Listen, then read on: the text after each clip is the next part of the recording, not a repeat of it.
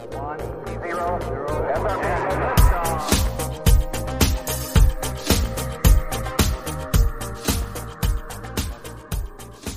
hey guys, and welcome to this special recording episode of Filter Podcast and Doug's forthcoming podcast, Truth Tribe. On Filter, we recognize the world is a confusing place to live in, and so what I seek to do on this show is to equip you to live with biblical clarity in our confusing world so that you can face the chaos of life with wisdom, integrity, and courage. In 2020, we saw chaos, riots, and violence in American streets. The fire in the streets was paired with the message that Western culture is fundamentally divided into oppressed and oppressor. Ever since, we have been hearing leaders in government, media, medicine, higher education, and even some in the church tell us how we ought to right these wrongs through radical programs of anti-racism, gender theory, and equity.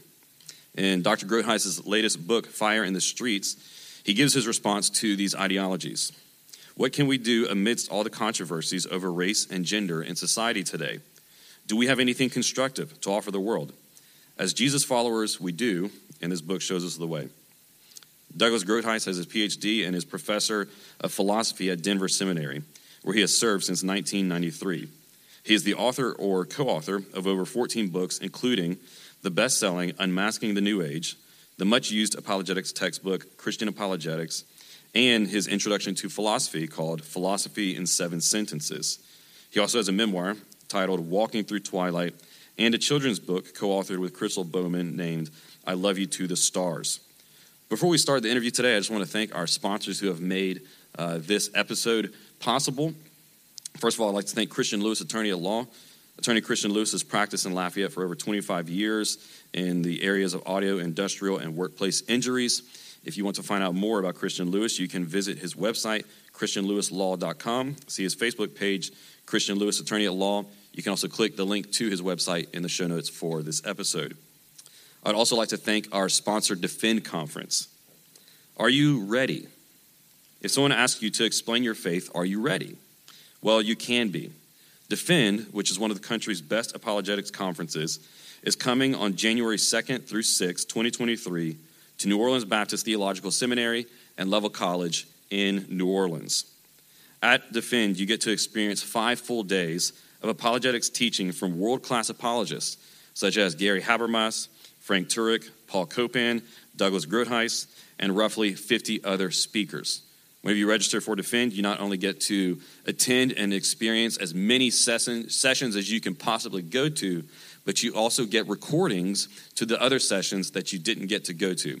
In total, you'll get access to recordings of about 150 hours worth of content.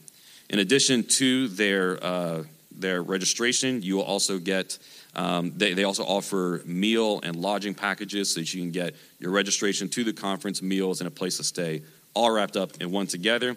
You get to enjoy coffee and conversations with guest speakers every day. It is one of my favorite conferences to go to. I've been to it many times. I'm looking forward to going to it again. If you want to learn more about Defend, you can go to defendthefaith.net or click the link in the show notes to learn about it and register. Well, I'm excited to welcome Dr. Groothuis. Doug, thanks for coming back on the podcast. Well, you're welcome. Glad to be here again.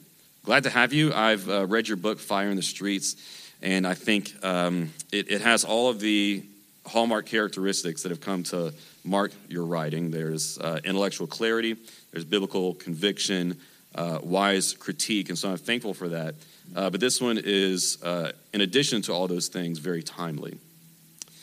You write this book, in the beginning, you say, as a self-identified conservative. What is the fundamental difference between a conservative worldview and a progressive worldview? And so how does being a self-identified conservative shape the way that you approach this book? Right. Well, I certainly would confess being a follower of Christ first. That's the most fundamental and pivotal matter. But actually, I am politically and socially conservative because I am a Christian. And I think the way you can divide it up is between 2 visions. And I get this from Thomas Sowell's book, A Conflict of Visions, which is a brilliant book.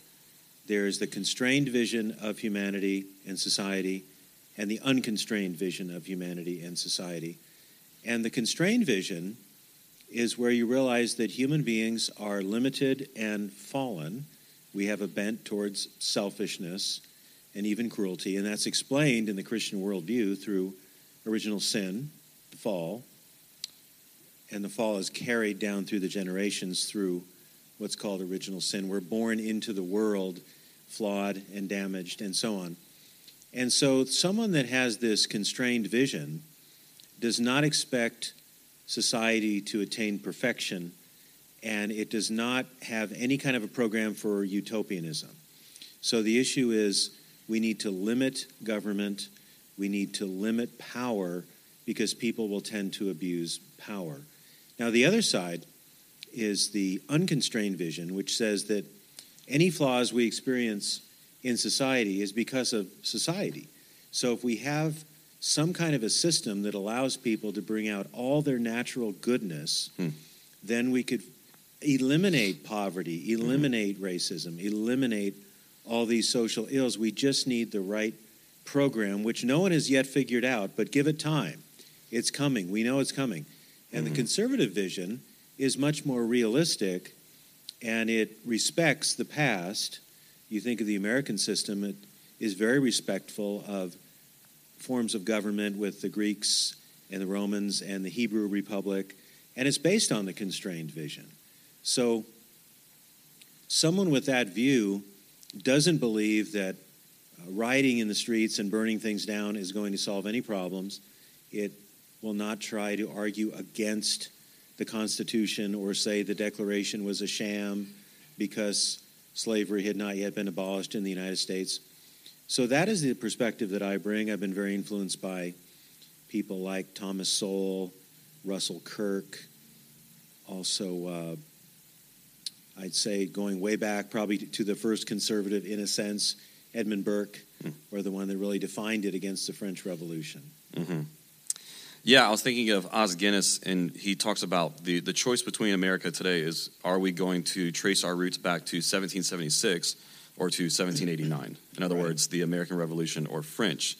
Right. Because at the core of each one of these revolutions was two different views of human nature. The American Revolution, which at the core saw mankind as fallen, which we see reflected in the way that our government was established and set up.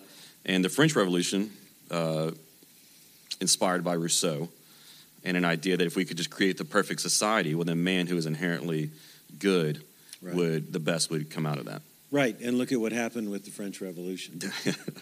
Do they ever learn? So we're not going to try, we shouldn't want to try the French Revolution all over again, or the Russian Revolution all over again, or the Maoist Revolution all over again. And sadly, what's behind so much of the real, literal fire in the streets is an ideological fire of Marxism or neo-Marxism. And that ends up being the unconstrained vision, that our social problems are because of unjust power structures. And if we can change those structures, if we can dismantle and deconstruct the civil government and the police and all the rest of it, then the natural goodness of people will somehow emerge from that. And that's simply based on a false anthropology, a false view of human nature. So as a Christian, I understand that human beings are unique among the living. We're made in God's image and likeness. We have tremendous potential to create goodness and beauty and truth, or to recognize truth, rather. But we are constrained. We are limited, first of all, by being creatures, and secondly, because we are fallen. So the founders were very cognizant of a doctrine of human nature that did not either underestimate or overestimate the powers of humanity. And in that, their views were deeply informed by biblical revelation. Whether or not they were individually Christians, their views are very consonant with the biblical account. Now, of course, at the founding, slavery had not been addressed adequately. Jefferson was conflicted about slavery, as were some of the other founders. But my basic view is that the American system is not intrinsically evil. It doesn't have to be and should not be overturned. It has within it the principles that we can activate and live within in order to deal with some of our problems. And notice I didn't say solve our problems, because conservatives typically don't talk about solving problems. They talk about ameliorating problems. Because often when you try to solve a problem, you can make things worse. For example, think of what was called the War on Poverty in the 1960s in the United States. The idea was we are going to eliminate poverty through social programs and massive state redistribution of wealth and so on. And there are unintended consequences to these gigantic reform efforts that are not really taking into account the realities of human nature and history. Yeah. I know Tom Sowell's written a good bit about that. Another person that you reference quite a bit in the book that I've read and really learned a lot from would be Shelby Steele. And he's talked about and really communicated well how misguided many of those programs were and actually negative effects that they've Shelby Steele's a fascinating man. He was quite left-wing. He was pretty much a black nationalist in the 60s and 70s. And he came around to a more conservative view by seeing the falsehood and the poverty of that vision of the human situation, where you essentially blame one group of people for the problems of another group of people, and you never give up. And he has a whole book called White Guilt, which is very well done, that the idea is that the problems of African Americans are based on the oppression wrought against them by whites. And so the whites feel guilty and the blacks feel marginalized and victimized. And he says, that certainly has been true. We can't deny that, but he said, this is very disempowering to African Americans. You're dependent upon white people to save you? I mean, what kind of a view is that in America, where we have individual freedoms and liberties and we're trying to live true to those things? So I defer to Shelby Steele quite a bit in the book. I have a tremendous amount of respect for him. He is a masterful writer. He is a real artist in how he writes about race. I think he's probably aesthetically the best writer on race in America. I think in terms of the scholarship and all the documentation, it would be Thomas Sowell. Those are my two favorites. Both of whom just happen to be African American. So there are African American conservatives out there. You know, it used to be said that a neoconservative is a liberal who is mugged by reality, and I think that's true of a lot of conservatives like Shelby Steele. In fact, Thomas Sowell was a Marxist, even into the early part of his academic career, and he radically changed his mind when he really began to study the causes of poverty and the realities of racism and so on. Yeah, I read Shelby Steele's book, White Guilt, last year or the year before, and I found that to be one of the most powerful, eye-opening books I've ever read. I learned so much through that book. You've mentioned this already, that there is ideas behind the chaotic events that we saw in 2020. In the aftermath of George Floyd's death, we saw riots across the country. We saw, as the title of your book is, Fire in the Streets. And you argue that what we saw didn't just spring up from out of nowhere. Rather, what we saw was the result of ideas that had been embedded into our culture for decades. And so, what are the ideas that were behind and driving the riots of 2020? Well, essentially, it's Marxism and cultural Marxism. So, the idea is that the American system is not just imperfect, but terribly flawed, based on racism. And so the Marxist vision is basically to tear down a corrupt system and replace it through a revolution. And that's what we saw, really, in 2020. The idea was to burn it down, to destroy it. There's nothing good left of America, so fundamental institutions have to be dismantled, like the police. Defund the police because they're incorrigibly oppressive and so on. Let's literally destroy police stations, state capitals, that kind of things. The state capitol in Denver was damaged, and they basically occupied that area for weeks and weeks in the summer of 2020. So I was in Willow, Alaska in 2020, and I wondered if I should come back to Denver. I was afraid maybe even come back and live in the suburbs and teach at Denver Seminary. Excuse me. So that's when I decided to write the book. Really, people kept asking me about what's behind this? What's the philosophy behind it? Because it didn't just pop out of nowhere. So if you look at the leaders of groups like Black Lives Matter, they will say that they are Marxists. They're trained Marxists. And moreover, a part of this is not just let's come against the American system, but let's free people from the oppression of having to be heteronormative. So the idea of critical race theory, which is really behind this, is we need to free people racially and sexually, and we need to destigmatize basically any sexual behavior. So critical race theory said, it was a neo-Marxist view, we need to free people from economic oppression, from the profit motive and private property. We also need to free people from racial oppression and also sexual oppression.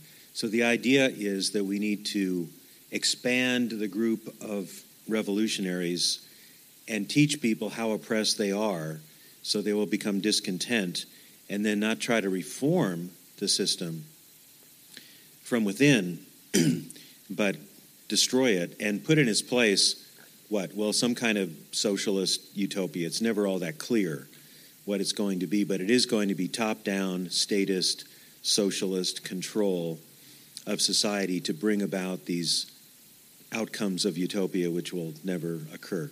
Mm-hmm. Help us understand that connection just a little bit more, because classical Marxism was a focus on economic oppression. That's at the center of the worldview. But what we're seeing today now, more so, is there's certainly a push for socialist programs, but it goes far beyond that to race, as you said before, gender, sexuality. Help us understand that genealogy from classical Marxism to critical race theory. Right. Well, there were a group of Marxists in the 20s in Frankfurt, Germany, called the Frankfurt School. People like Herbert Marcuse and Max Horkheimer, Erich Fromm, and others. And they realized that the vision of Marx and Engels had never really worked out the way they anticipated. They anticipated workers around the world to become more and more alienated and more discontent. So they expected world revolution from the bottom up, from the workers. And the revolution that happened in Russia was really not from the bottom up, from the peasants. And the same thing was the case later in China with Mao Zedong. But in the 20s and 30s, these thinkers were saying, well, America should have had its revolution already because it's a capitalist country.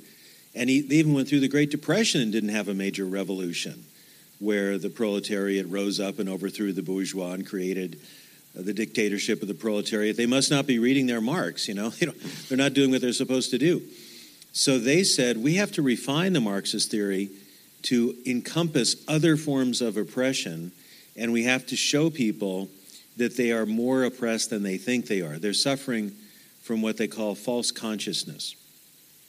So you think that if you have a family and a small home and a regular work schedule and you're staying out of debt, that you're doing pretty well. But no, really, you're oppressed. So they tried to expand the categories of oppression. And people like Herbert Marcuse would say that we've been lulled into some kind of a state through technology where we are content with our lives, but still it's a deeply, structurally, systemically unjust system. And so they tried to bring in sexual minorities and key into the concerns about how people of color were treated and so on. So expand the base of revolutionaries by saying that you are oppressed in all these different ways. And one way of dealing with this is what's called intersectionality.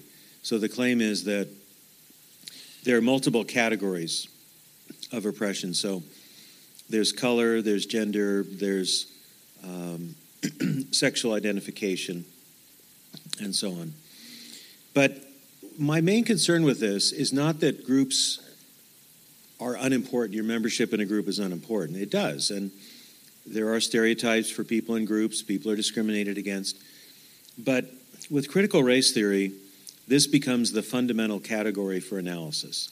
So what matters about you is if you're white or black or Asian or Hispanic or whether you're gay or straight or whatever it is. That's what really matters. This is an extension of something called identity politics. Mm-hmm. It's basically identity politics ramped up beyond anything you can imagine previously.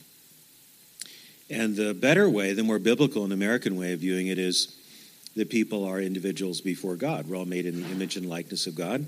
So we have equal dignity. There's one God. There's one human race. There are two genders that God created. And then we need to work for the common good, loving God and our neighbor within those categories of a worldview and not keep trying to find layer upon layer upon layer of oppression because you happen to be a person of color or a woman or LGBTQ. Now, those need to be taken seriously, no question. But the problem is when you have this neo-Marxist view where everything is understood in terms of group membership and oppressed relationships. That becomes the default. It actually becomes the only mode of analysis. So, I want to know how oppressed, let's say, a black, lesbian, tenured professor is in the American system. Well, you've got black, you've got lesbian, you've got a woman. So, a little redundant there. But you got three indices of oppression. But if you look at somebody in that situation, they're actually quite successful. So I don't think it's fair. Or let's talk about, very poor white folks in Appalachia. Second, third generation welfare, maybe addicted to drugs. Mm-hmm. And so because you have a white male, that person is part of the oppressor class against people of color and so on. I think it's far better to view people as individuals before God, make laws fair and just, give people equal opportunities, and then let's work in the churches and let's work in personal persuasion to advocate for love and working for the common good, but not try to sort everything out according to these woke categories from the top down. So critical race theory people are against the free market. They think the free market always leads to racism, which is absurd. And I deal with that in my book, Fire in the Streets. No system is going to just eliminate racism. Socialism won't. The free market won't. The issue is really in the human heart and whether your laws are fair for everyone, given who they are as people, as human beings made in God's image. So a lot of people are very attracted, I think, to some of what the critical race theory people have to say because they find certain inequities in society and they're discontent with what's happening and they are desperate for some kind of a solution. But as I try to show in the book, critical race theory doesn't give us the right categories of analysis and it doesn't give us the right vision for society. So there's a lot to work on, but I think the essential American values of ordered liberty under God, individual rights, these are far better categories to work with than anything like critical race theory has to offer.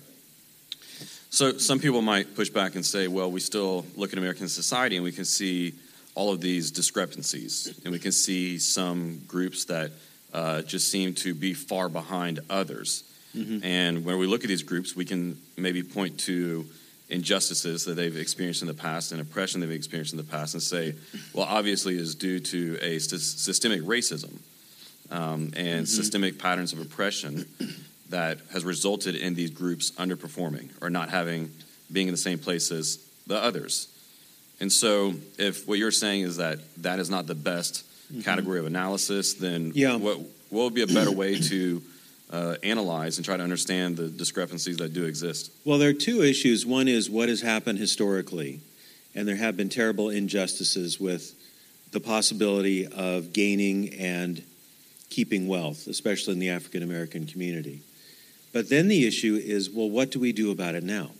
What is the best way forward given these discrepancies, many of them based on injustices? And socialism is not the best way to do this. I don't think reparations are a good way to deal with this.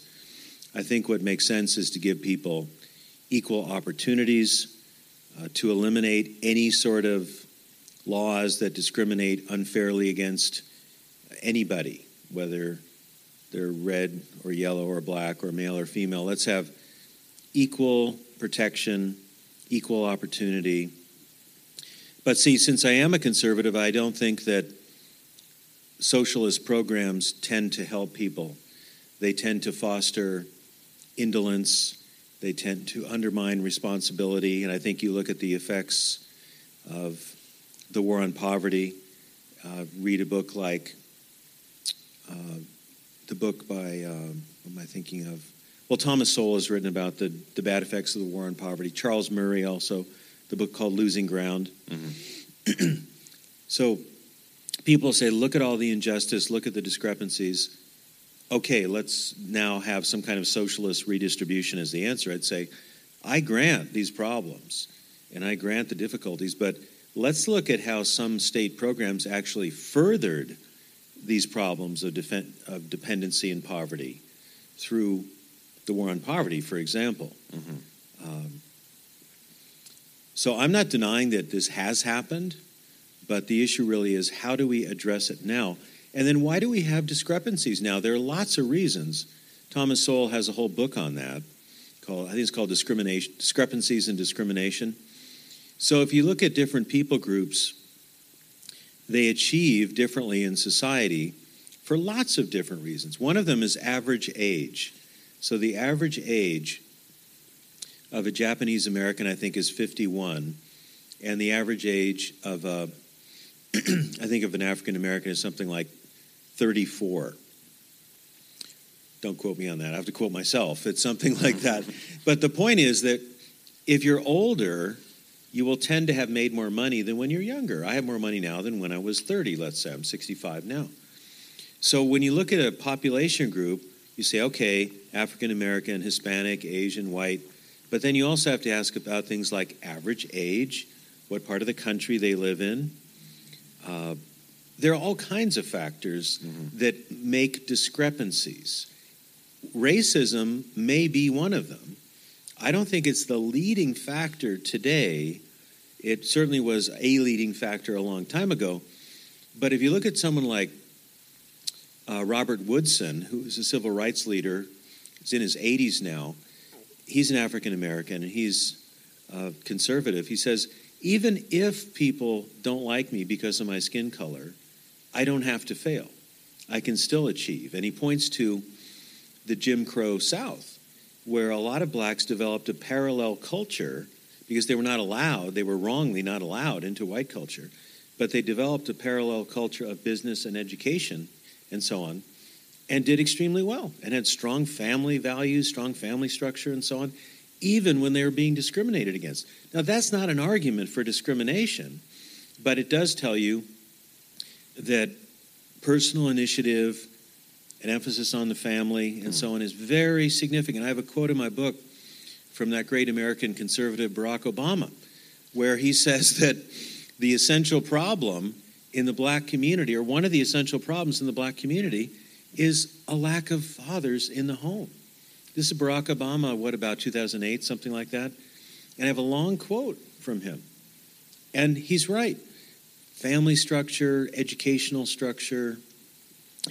opportunities, these are all very significant factors. And to simply say that if we have a discrepancy, it must be caused by racism is bad social science, bad history.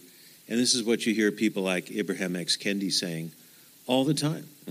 And so if all discrepancies are based on discrimination, then you need new discrimination to equalize things. He says that. Yeah. You've had past discrimination. Now you need new discrimination to get the quotas where he wants them to be. And that is not a good idea. No.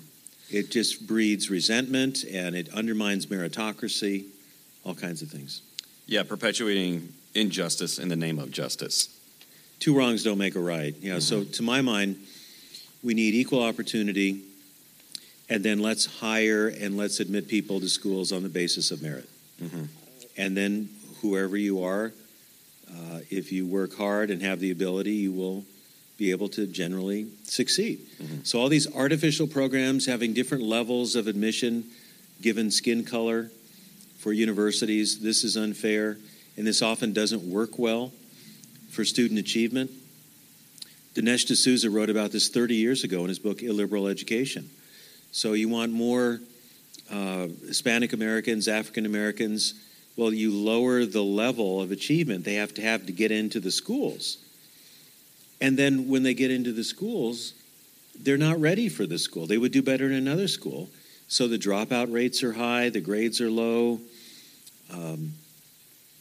There might be a change of major from a difficult major to an easier major. And it doesn't make sense to artificially promote people on the basis of ethnicity or sex. I think that's where merit comes in. Mm-hmm. And there are these unintended bad consequences that conservatives will point out over and over again. Mm-hmm. So you've got that book many years ago, Illiberal Education. There's a newer book called Mismatch that is written about this. And I discuss this in the book. Yeah. Hey guys, we're just going to take a quick break from this episode to hear from our sponsor, Defend. Defend is one of the best apologetics conferences in the country, hands down. It is coming to the campus of NOBTS and Level College on January 2nd through 6th, 2023. At Defend, you get to experience 5 full days of apologetics teaching from world-class apologists, such as Gary Habermas, Frank Turek, Paul Copan, Douglas Groothuis, and roughly 50 others. In addition to experiencing these engaging lectures, you will also receive free access to the recordings of all conference sessions, which comes out to roughly 150 hours. One of the things that makes Defend Conference unique is that their speakers don't just go off into a green room or a backstage area and stay separated from attendees, but instead they mingle among the attendees throughout the whole conference at meals and coffee breaks and so on. It gives you an opportunity to get to meet the speakers, ask them questions, and build relationships. At Defend, they also offer packages in addition to registration for meals and lodging if you're interested, and they also offer group discounts. I can't recommend Defend highly enough. It is one of my favorite conferences. I love it. Go to defendoffaith.net to learn more and register, or click the link in the show notes below. I plan on being there this year, and I hope to see you there. Now, let's get back into this episode. Yeah. Speaking of affirmative action, that's one of the things that Shelby Steele writes about in White Guilt that really, really opened my eyes, something I never considered before. And he said, once again, it's a program that was started out of white guilt. In other words, white people, because of the shame they had over historical racism and slavery and segregation and so on, feeling as though they had to do things to atone for it and do things to give people of color a hand up. And so he points out, so they established affirmative action programs, but only in the academy.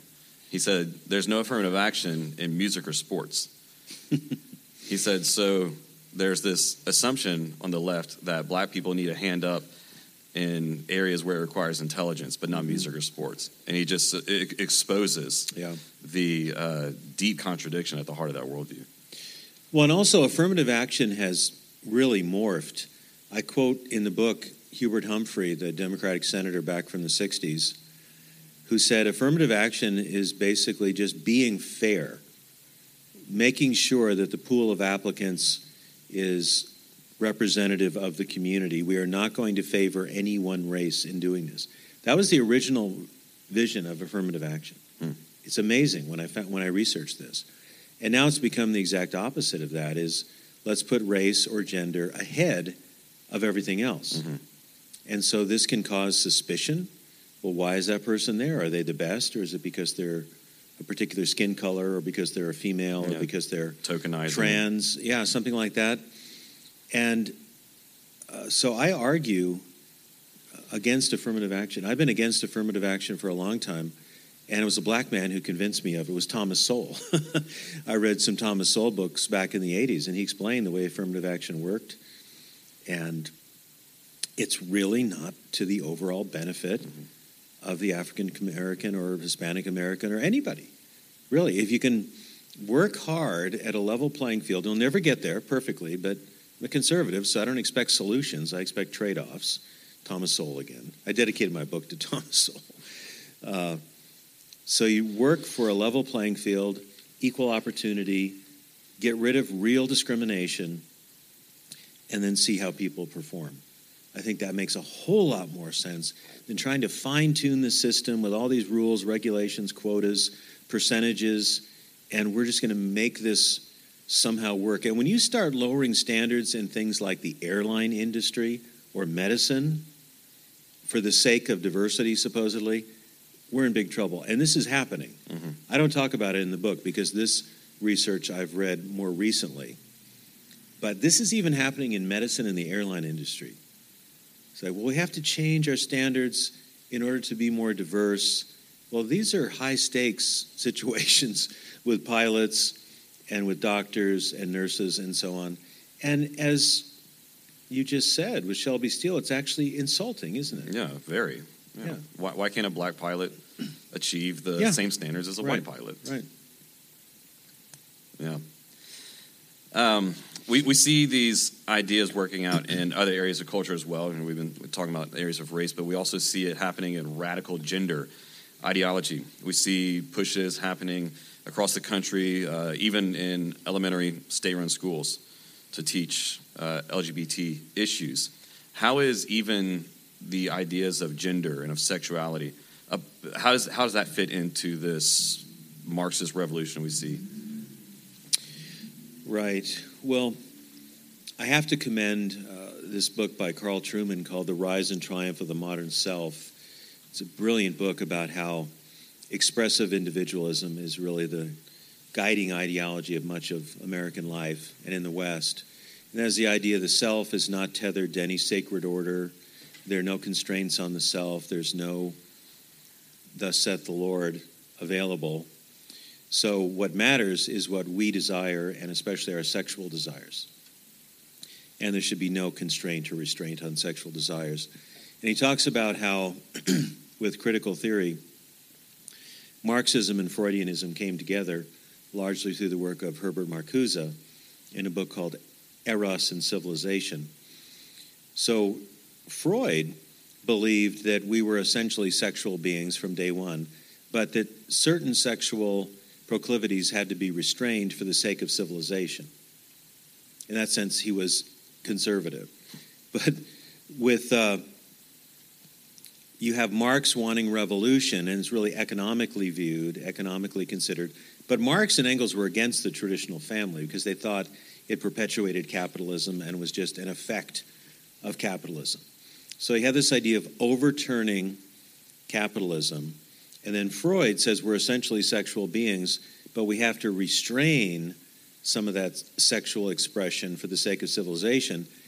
Marcuse and others come along and say, no, actually, because we are essentially sexual beings and there's no sacred order that restrains us, then liberation is not only overturning the domination of the owners against the workers, it's also overturning the sexual ethics of the Judeo-Christian worldview. Yeah. So we need to be able to express our sexuality. That's intrinsic to liberation. So politics is everything, given Marx. And now everything in politics is sexualized, given Marx wedded to Freud and then reinterpreted by Marcuse. So it's all part of this idea that we have to emancipate people from authority. There was an old bumper sticker I used to see a lot in Oregon when I lived there called "Question Authority." And I always questioned that bumper sticker. Anyway, but question authority is like all authorities, all power structures are wrong and unjust. So we have to overturn them.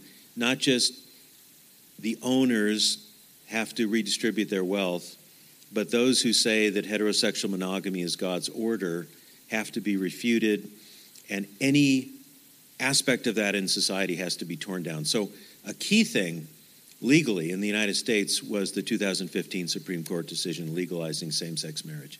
I predicted at that point, he didn't have to be a prophet to do this, that this would open the door to all manner of destigmatizing sexual perversion.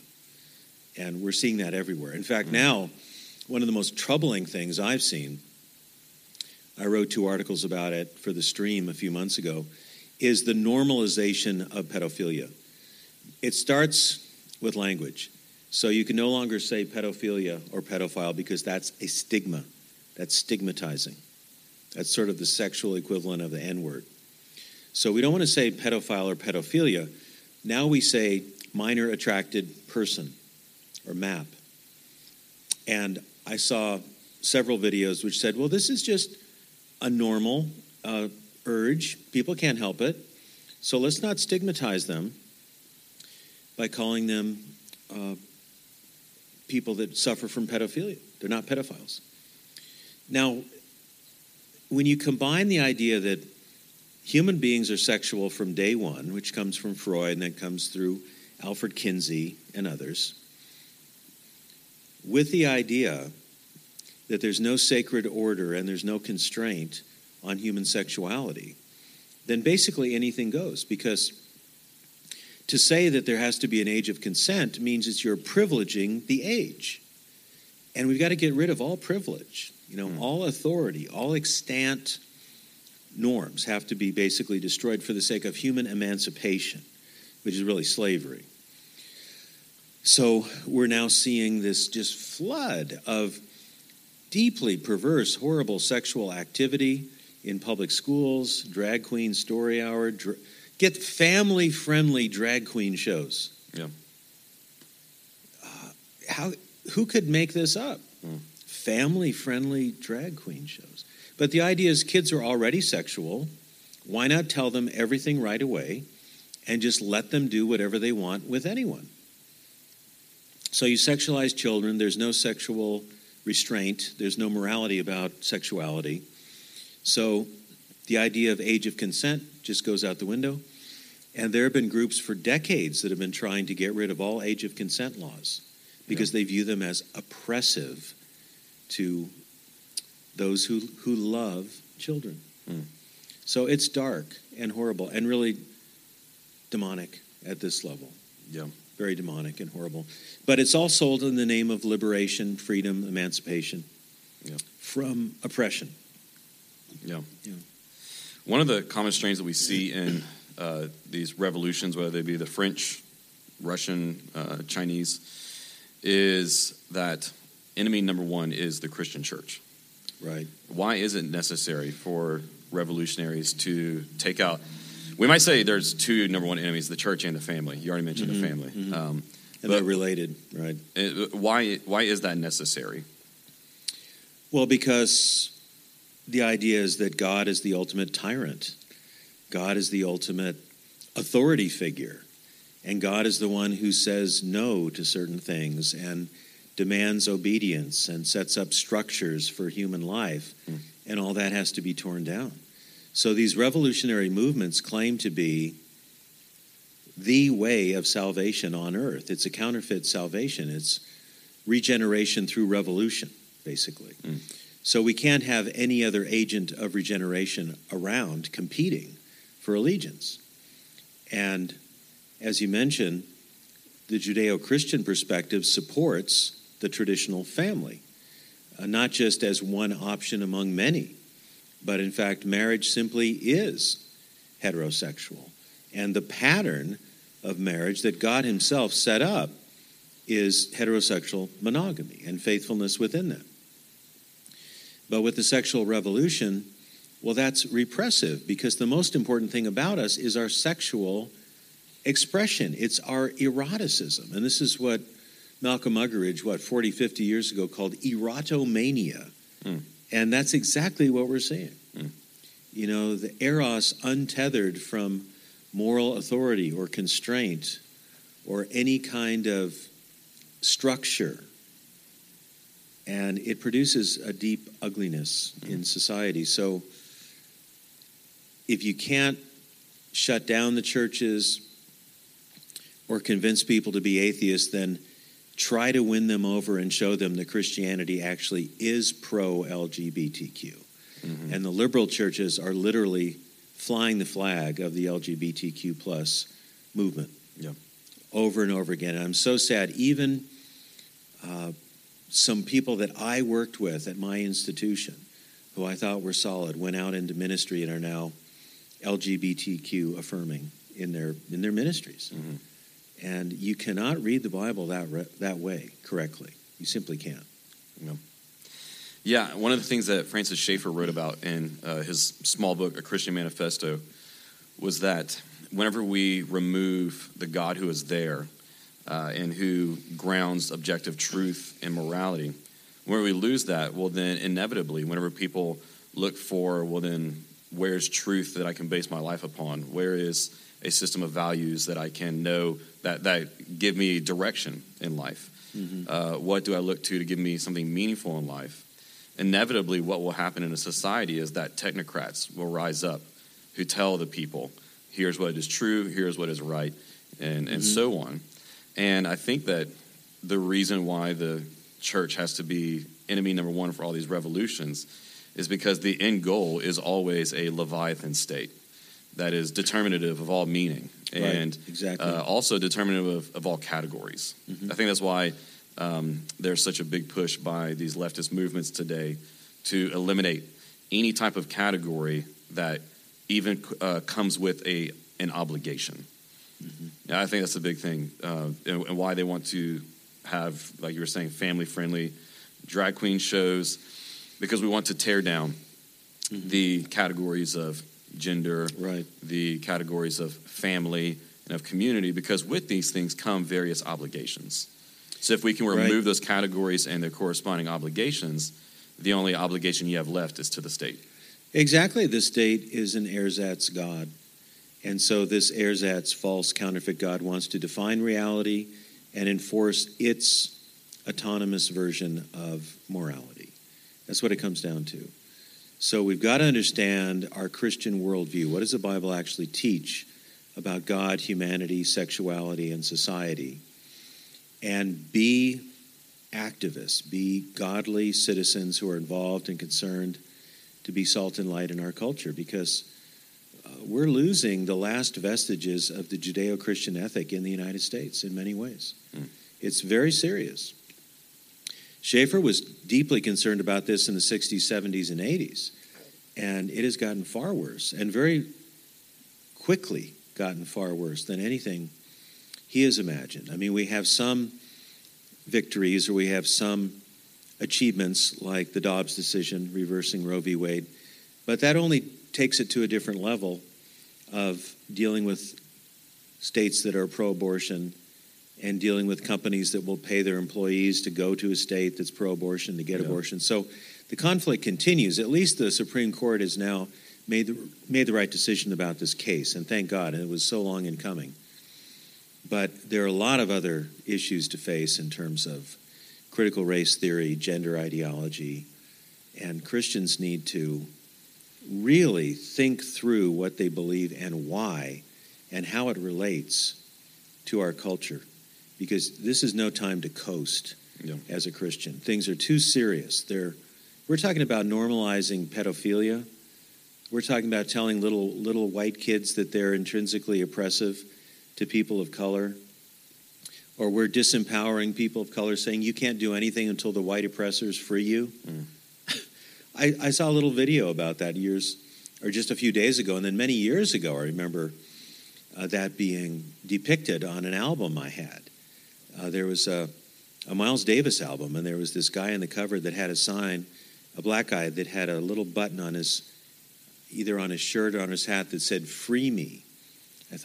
I was 15 when I saw that. I thought, wait a minute, free you? Aren't you in a position where you need to work on that yourself, or you wait for the white people to free you? So I go back to Robert Woodson, and what about agency? Or Shelby Steele, what about agency, achievement, hard work, faith, prayer, family, church? Why do we have to ask the state to be the thing that frees us constantly? Now, some things need to change. Obviously, Jim Crow had to be killed and buried. And you've got to try to make things as fair as possible and really empower people in poverty, whatever race they are, and try to encourage them and help them and pray for them. But this idea, you've got one group that oppresses, another group that's oppressed, and unless the oppressors do almost all the work, the oppressor just going to stay oppressed. Well, that's a recipe for underachievement. That's a recipe for failure, depression, and all the rest of it. You know, we're made in the image and likeness of God. the old children's song. You remember that? Jesus loves the little children, red and yellow, black and white. They're precious in his sight. Mm-hmm. Somebody told me, well, that's actually racist because you left out a few colors. I mean every color, okay? They're all precious in his sight. Yeah.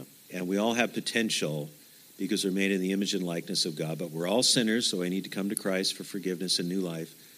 But then we all have the possibility of doing the common good, working for the common good. Mm. And that's never been more significant, I think, than today, given the mass insanity we're seeing in some of these issues and the violence and the threats of violence. I think one of the things that is at the foundation of the controversy is who gets to define what is the common good. Exactly. We talked a lot about critical theory and critical race theory. There are those who argue, some Christian leaders, that these theories are actually compatible with Christian belief, if perhaps even complementary. Mm-hmm. What do you think? Is CRT or critical theory compatible with Christian theology, worldview? Not at all. So these people just need to read my book and give me a book report. In a way, I wrote the whole book about that. Nothing good comes out of Marxism. Marxism is a godless, materialistic worldview that doesn't get economics right, doesn't get politics right, doesn't get history right. And any time it's been attempted, it's brought about totalitarianism and mass slaughter. Now, we have to thank James Cone, the African-American liberation theologian, for this idea that Marxism is an analytical tool that we can use to discern and flush out oppression. No, we don't. It's a false worldview. As I said, it doesn't understand anything correctly. So it's just simply not helpful. We need the biblical categories of creation, fall, redemption, consummation, a biblical view of human nature, a biblical awareness that certain groups will oppress other groups, but Marxism is not the tool you use to discern that because it's materialistic, it's godless, it doesn't understand the intrinsic right we have to private property and profit. Private property and profit can be misused, but they're not intrinsically wrong. So I completely disagree with that. I don't think critical race theory or gender ideology has anything constructive to offer Christians or the church. That doesn't mean we close our eyes to problems, we don't study this out, we don't get busy and work for the common good. We do. Mm-hmm. But I read this material and I'm looking for something that's really helpful, and they might point out the problems, but they're not going to help with the solutions. I'll give you one example. You can find some helpful things. There's a book that James Cone wrote many years ago called The Spirituals and the Blues, which was an assessment of African-American culture with those two forms of music. And he did some interesting work there. I appreciated it. But his theological underpinning was really quite flawed to that. So I can find some good in that book. I referred to that book. I even used it as a textbook at one point. But in terms of a constructive understanding of African-American identity and achievement, advancement in American culture, his kind of liberation theology, Marxist worldview was not what is needed. Although he did bring out some features of the spirituals and the blues that were worth seeing, worth recognizing. So I don't think there's a compatibility. I think you can learn things here and there from people who are committed to a critical race theory approach, but learning things here and there is not the same as finding some deep, meaningful theoretical insight from a viewpoint based on a false philosophy of Marxism. So I don't see that. Yeah, as you said before, we need to do more than just critique, but we also need to offer constructive solutions or a constructive path forward. Mm-hmm. So what would be if we just start with government, because we talked about how the revolution inevitably leads to an all-powerful, idolatrous state. If we just start with government, what would be a better solution, a Christian solution, in view of what government means and how it should operate? Well, I'd say make it more American, make it more consonant with our founding principles. And our documents are documents that support a limited state based on a view of human nature, that human nature is fragile and fallen. And so we should work against Leviathan, statism, and try to stay within the constitutional boundaries of what federal and state governments should be. That's essential and non-negotiable for whatever policy we're addressing at any given time. And realize that the civil government is not the go-to to solve every problem. That is the mentality of so many people. I remember years ago, Ronald Reagan said very famously, government is not the solution, government is the problem, and getting applause. It'd be pretty hard for any politician to say that now. But in many cases, that is exactly right.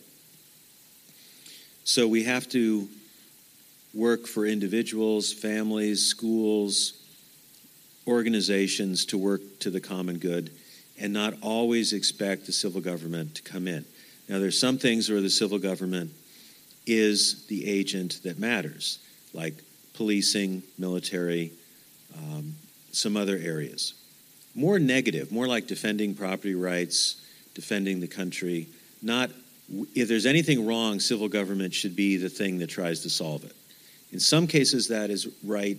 In other cases, it's not. So we need a better sense of what is the domain of the state biblically. Look at Romans 13, 1 through 7, for example. And then what is done for the common good through individuals and organizations. But statism is a form of idolatry. It's political idolatry. I remember seeing an ad years ago from one of the, you can discern which party I'm referring to, but one of the political parties had the national convention, and they had a video. And the video showed people in different walks of life, like plumbers and people out in the field and all these things, and said, what is the one thing that brings us all together as Americans? It's government. No. It's government. Oh, I thought it might be made in the image of God, or we all love our families or something. No, the one thing we all have in common is government. And they meant civil government. Mm-hmm. But biblically, the ultimate government is God's sovereign government over everything. And then we have self-government, how we obey the Lord or not individually, family government, church government, school government. So I like to use those terms to differentiate what kind of government and also the sphere of government. So the civil government is certainly appropriate for defending the homeland and for policing and various things, and can extract taxes. Jesus told us that, Matthew 22 and so on. But it's not the right agency for everything. And I can't expect the civil government to give me a good life.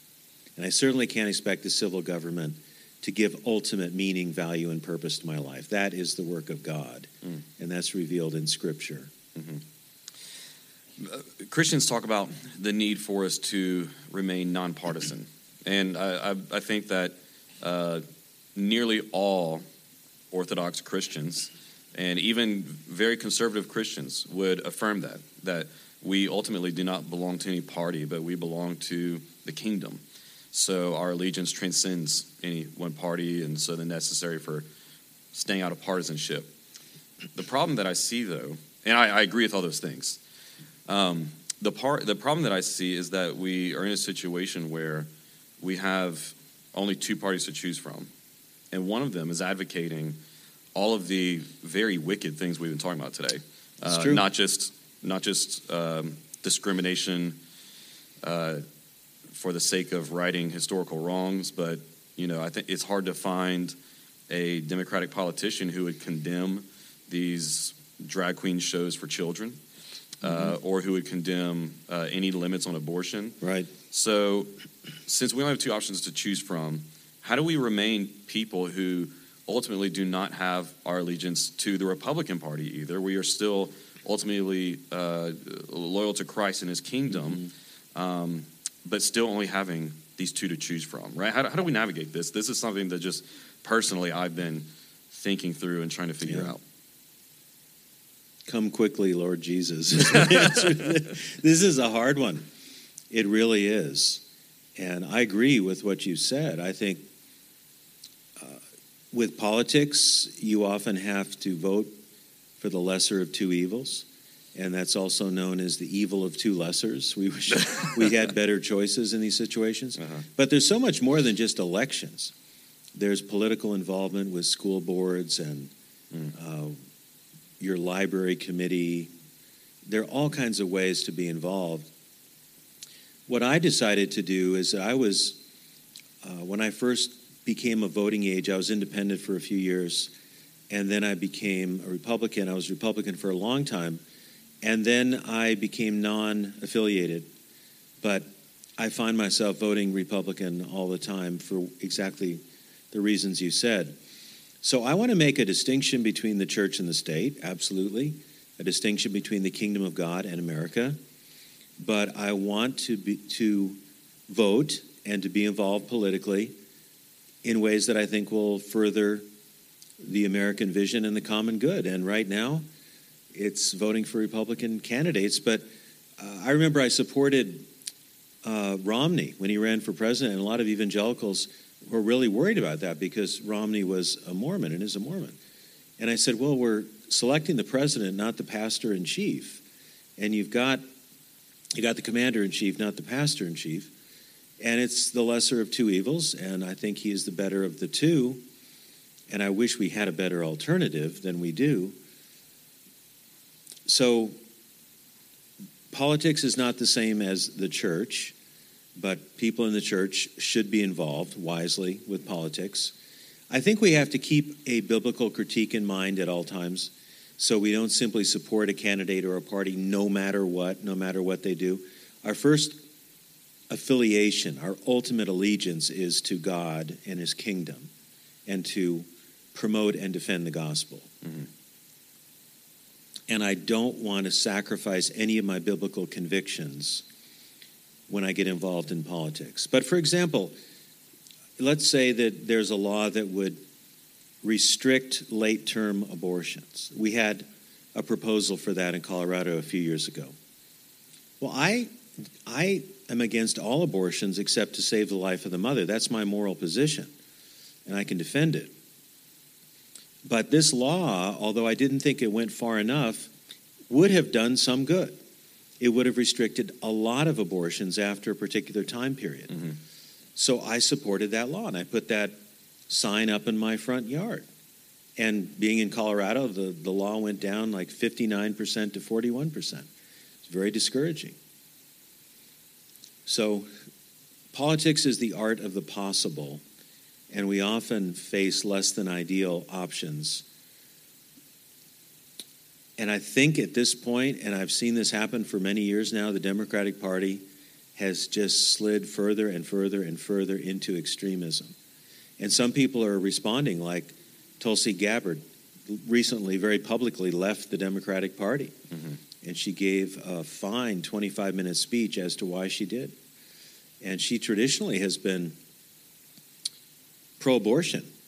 So I wrote her a letter. I sent it to her website, and I also sent it to the hard copy of her address on her website.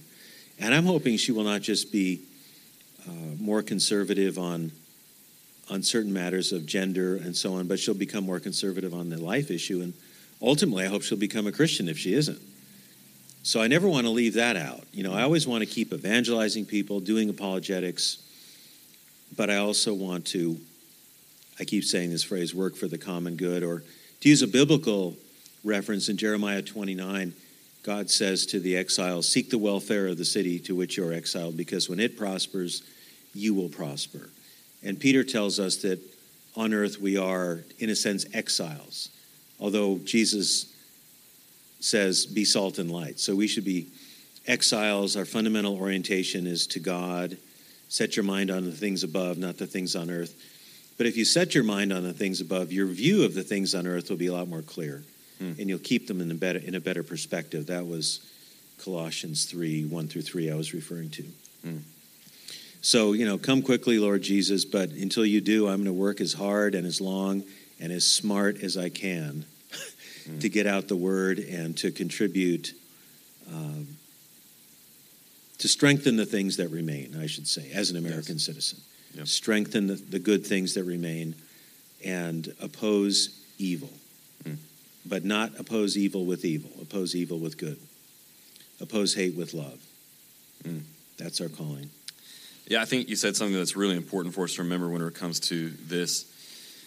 And not allowing ourselves to fall into as I've said before, the political illusion, and that national politics is all of life. Mm-hmm. There is far, far more good that we can do in advancement of the kingdom in our everyday local lives than we can do in an election every 4 years. Right. This is captured in, I was talking to you earlier about Os Guinness's newest book, 0 Hour America. And in the book, he talks about Washington's vision of what freedom in America would look like. And he used a phrase that he took from Scripture, which was living under your own vine and fig tree. Oz said that Washington used it in his letters or speeches 49 times. The idea was that every person would have the liberty to live as they ought to in their own local community, and that issues in life was worked out locally, right. And that we only went as high up in the systems of government as necessary to find solutions and to fix problems. So in other words, not giving into the political illusion that all of our problems are solved in Washington, D.C. or here in Louisiana, Baton Rouge, but that they can be fixed in our homes, neighborhoods, churches, and city halls, like you said before. Yes, absolutely. Yeah, I think Os Guinness is our greatest living Christian social critic. And I didn't even know he had a new book out until you told me this morning over breakfast. So he writes them so fast. He writes them very quickly now. Yeah. But that's right, localism, anti-statism, anti-Leviathan. And people get addicted to Leviathan. They get addicted to statism, especially when they get free stuff. And we have to be better than that. We have to value faith in God, allegiance to the gospel, self-government, denying the flesh, taking up our cross, following Christ, loving our neighbor, giving love in response to hate. And that can be done in the power of the Holy Spirit, according to Scripture, whatever civil government is. I mean, even if you're imprisoned, you can still please God, trust God, and work for as much good as you possibly can. But making the state into a god is a horrible religious and political mistake. It's an illusion. It's a false god. It's an idol. And Americans have fallen into that in so many ways.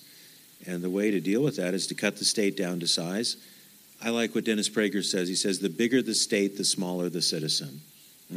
It's a very good statement because we need to regain and rediscover what citizenship is, a godly view of citizenship, of caring for your own folks, your neighborhood, your town, and also the larger nation. Yeah. And loving your country, having a what I call a qualified patriotism, under God, one nation under God, as we say in the pledge. And meaning under God doesn't mean God endorses and accepts everything we do as Americans. Under God should be said in the fear of God, because he is the judge of the nations. Yeah. And he will hold every nation and every individual accountable. Yeah. Well, we could keep going all day. There is a lot. I could maybe even choke again, and that would make it interesting. There's so much to talk about, and you and I are both talkers, so we could go on all day. Yeah. But we'll wrap it up here. For anyone who wants more and the stuff that we talked about, pick up Doug's book called Fire in the Streets. If you guys who are here, you can hold it up for him. For you guys who are here, you can purchase a copy. If you're watching or listening to this on Filter or Truth Tribe, you can find a link to it in the show notes. While you're in the show notes, let me also encourage you, just a reminder to visit our sponsors, Christian Lewis Attorney at Law and Defend Conference. We are so thankful for them to help us put on this event and this podcast episode today. Doug, I just want to thank you so much for not just your work in this book and your time with us on this episode, but for all the work you're doing in your ministry. So thank you for joining us on this episode of Filter and Truth Tribe. Thank you.